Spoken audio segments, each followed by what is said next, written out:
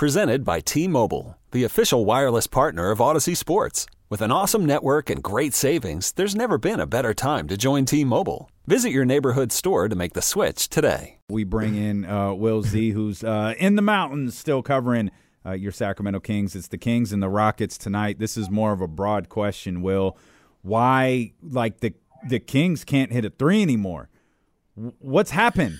What is going on? I don't know. I think it's just one of those stretches. It's just an unfortunate one where pretty much everyone's gone cold at the same time, which we haven't seen much throughout the year for the Kings. They have so many good shooters that usually at least one person is hitting on good volume. Barnes and Monk are the two that have still been shooting pretty well from three. They're at 38 and 40%-ish from beyond the eight. 38.9 for Barnes and 42.9 for Monk. But the problem with that is between them, they've only shot 32 threes out of the 170 that have been taken by the Kings over the last 5 games. So they're not hitting it at enough volume with those percentages to kind of hold up the rest of the team that's shooting poorly. One of the things that I've seen, and Will, you've got this drilled into my head since you came up with it, but the wide open looks, right? And is it through your research, has it been a situation where they're still just kind of missing wide open shots, or are they a little more tightly contested than usual? Yeah, I was wondering that too, and I knew you were going to ask that, Kenny. So I got the numbers for you. In the last 5 games, for open shots, open threes, they are taking 14 a game, and wide open, they're at 18. Coming into that 5-game stretch, so just the games before the 5 on the season, they were at 14.5 and 19.8. So the number of attempts are pretty much even. It's just the percentages, they're not hitting them. So that's why I'm not too concerned, because they're still getting the quality looks that they were throughout the course of the season. It just really seems like they're just not falling, which I'll take that over a dip in the kind of looks and quality of shots that they're taking. Will, they got the Houston Rockets again tonight. They've got them for the final 2 times this season coming up this week. I don't imagine much has changed since the last 2 times these teams have played. But what is this? What I know they don't win a lot of basketball games, but what does Houston do well? They do a very good job at offensive rebounding, and I think part of that is because they're such a bad three-point shooting team.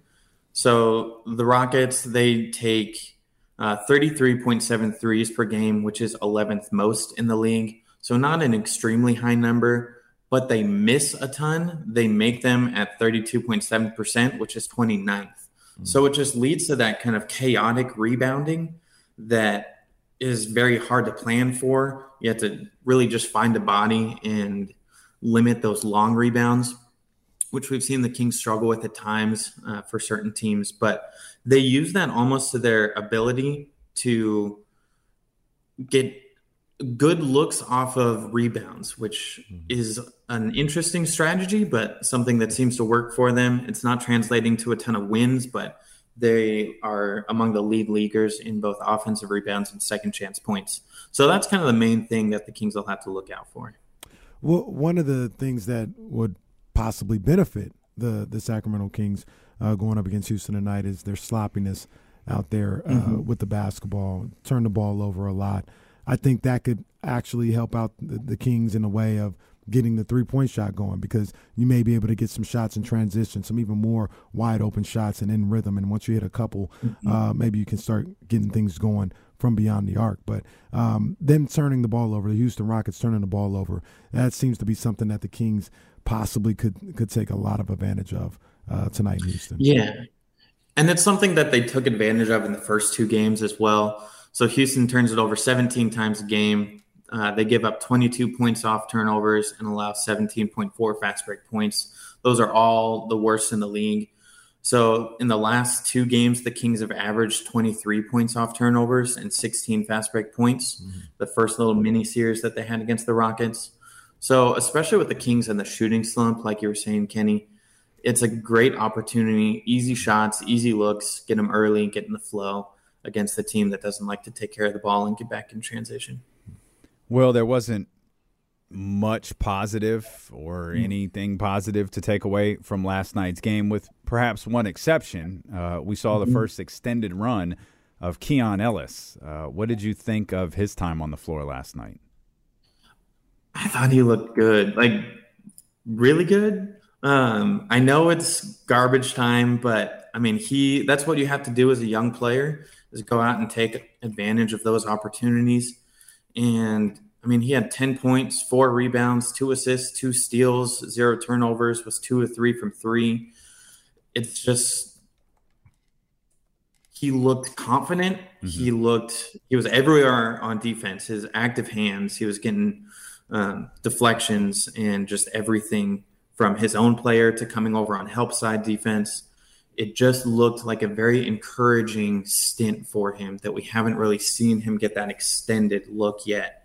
So with the trade deadline coming up, I know there's a ton of speculation out there, but I mean, it's something to keep in mind with possible roster moves coming up, that he could possibly step in and play maybe 10 minutes a game.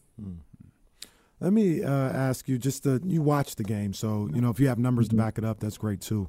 But just watching the game, what do you think the difference is offensively? Like, where are the shots not there from when De'Aaron Fox is out there, that they don't get those same shots with him not out there? Like, where does that come from? Is it the 3-ball? Is it Sabonis, being able to, orchestrate an offense or get one-on-one opportunities? Like, where is one of the hang-ups, at least, when De'Aaron Fox is not on the floor?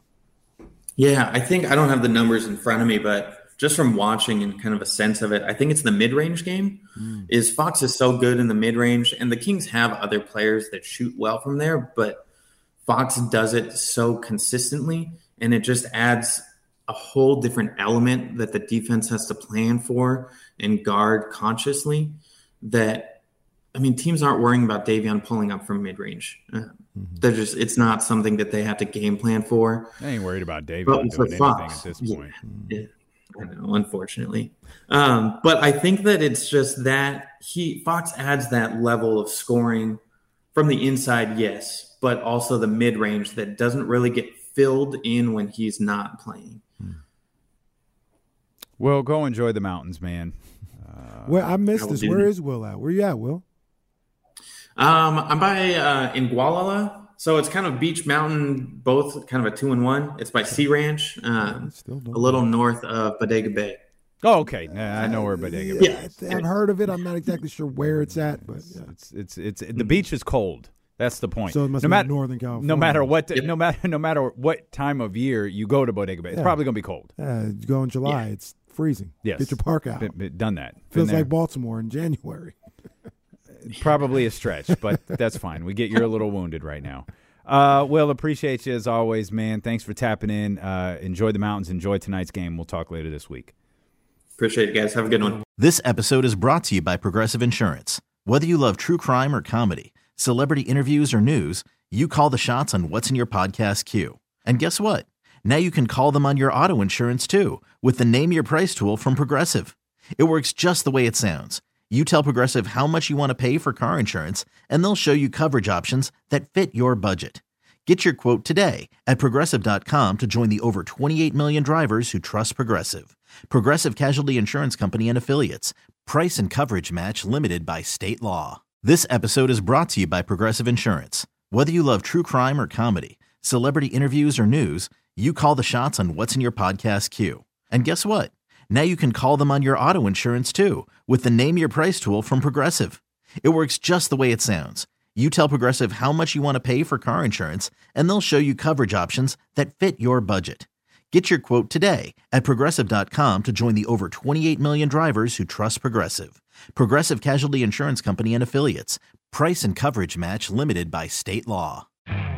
You could spend the weekend doing the same old whatever, or you could conquer the weekend in the all-new Hyundai Santa Fe.